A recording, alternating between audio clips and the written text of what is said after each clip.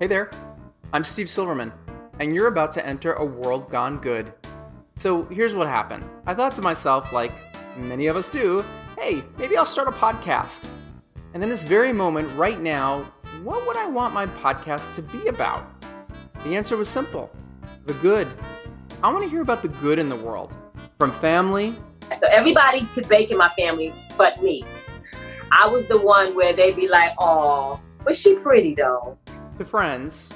I think that's the true nature of friendship, is you'd be willing to throw yourself in front of a bullet for another person. From relationships. I mean, it's my second marriage. I finally figured out you gotta marry a nice Jewish guy. To strangers doing really good things. I know a lot of good can come from a bad situation. And it's so easy to be negative. I don't want to cry.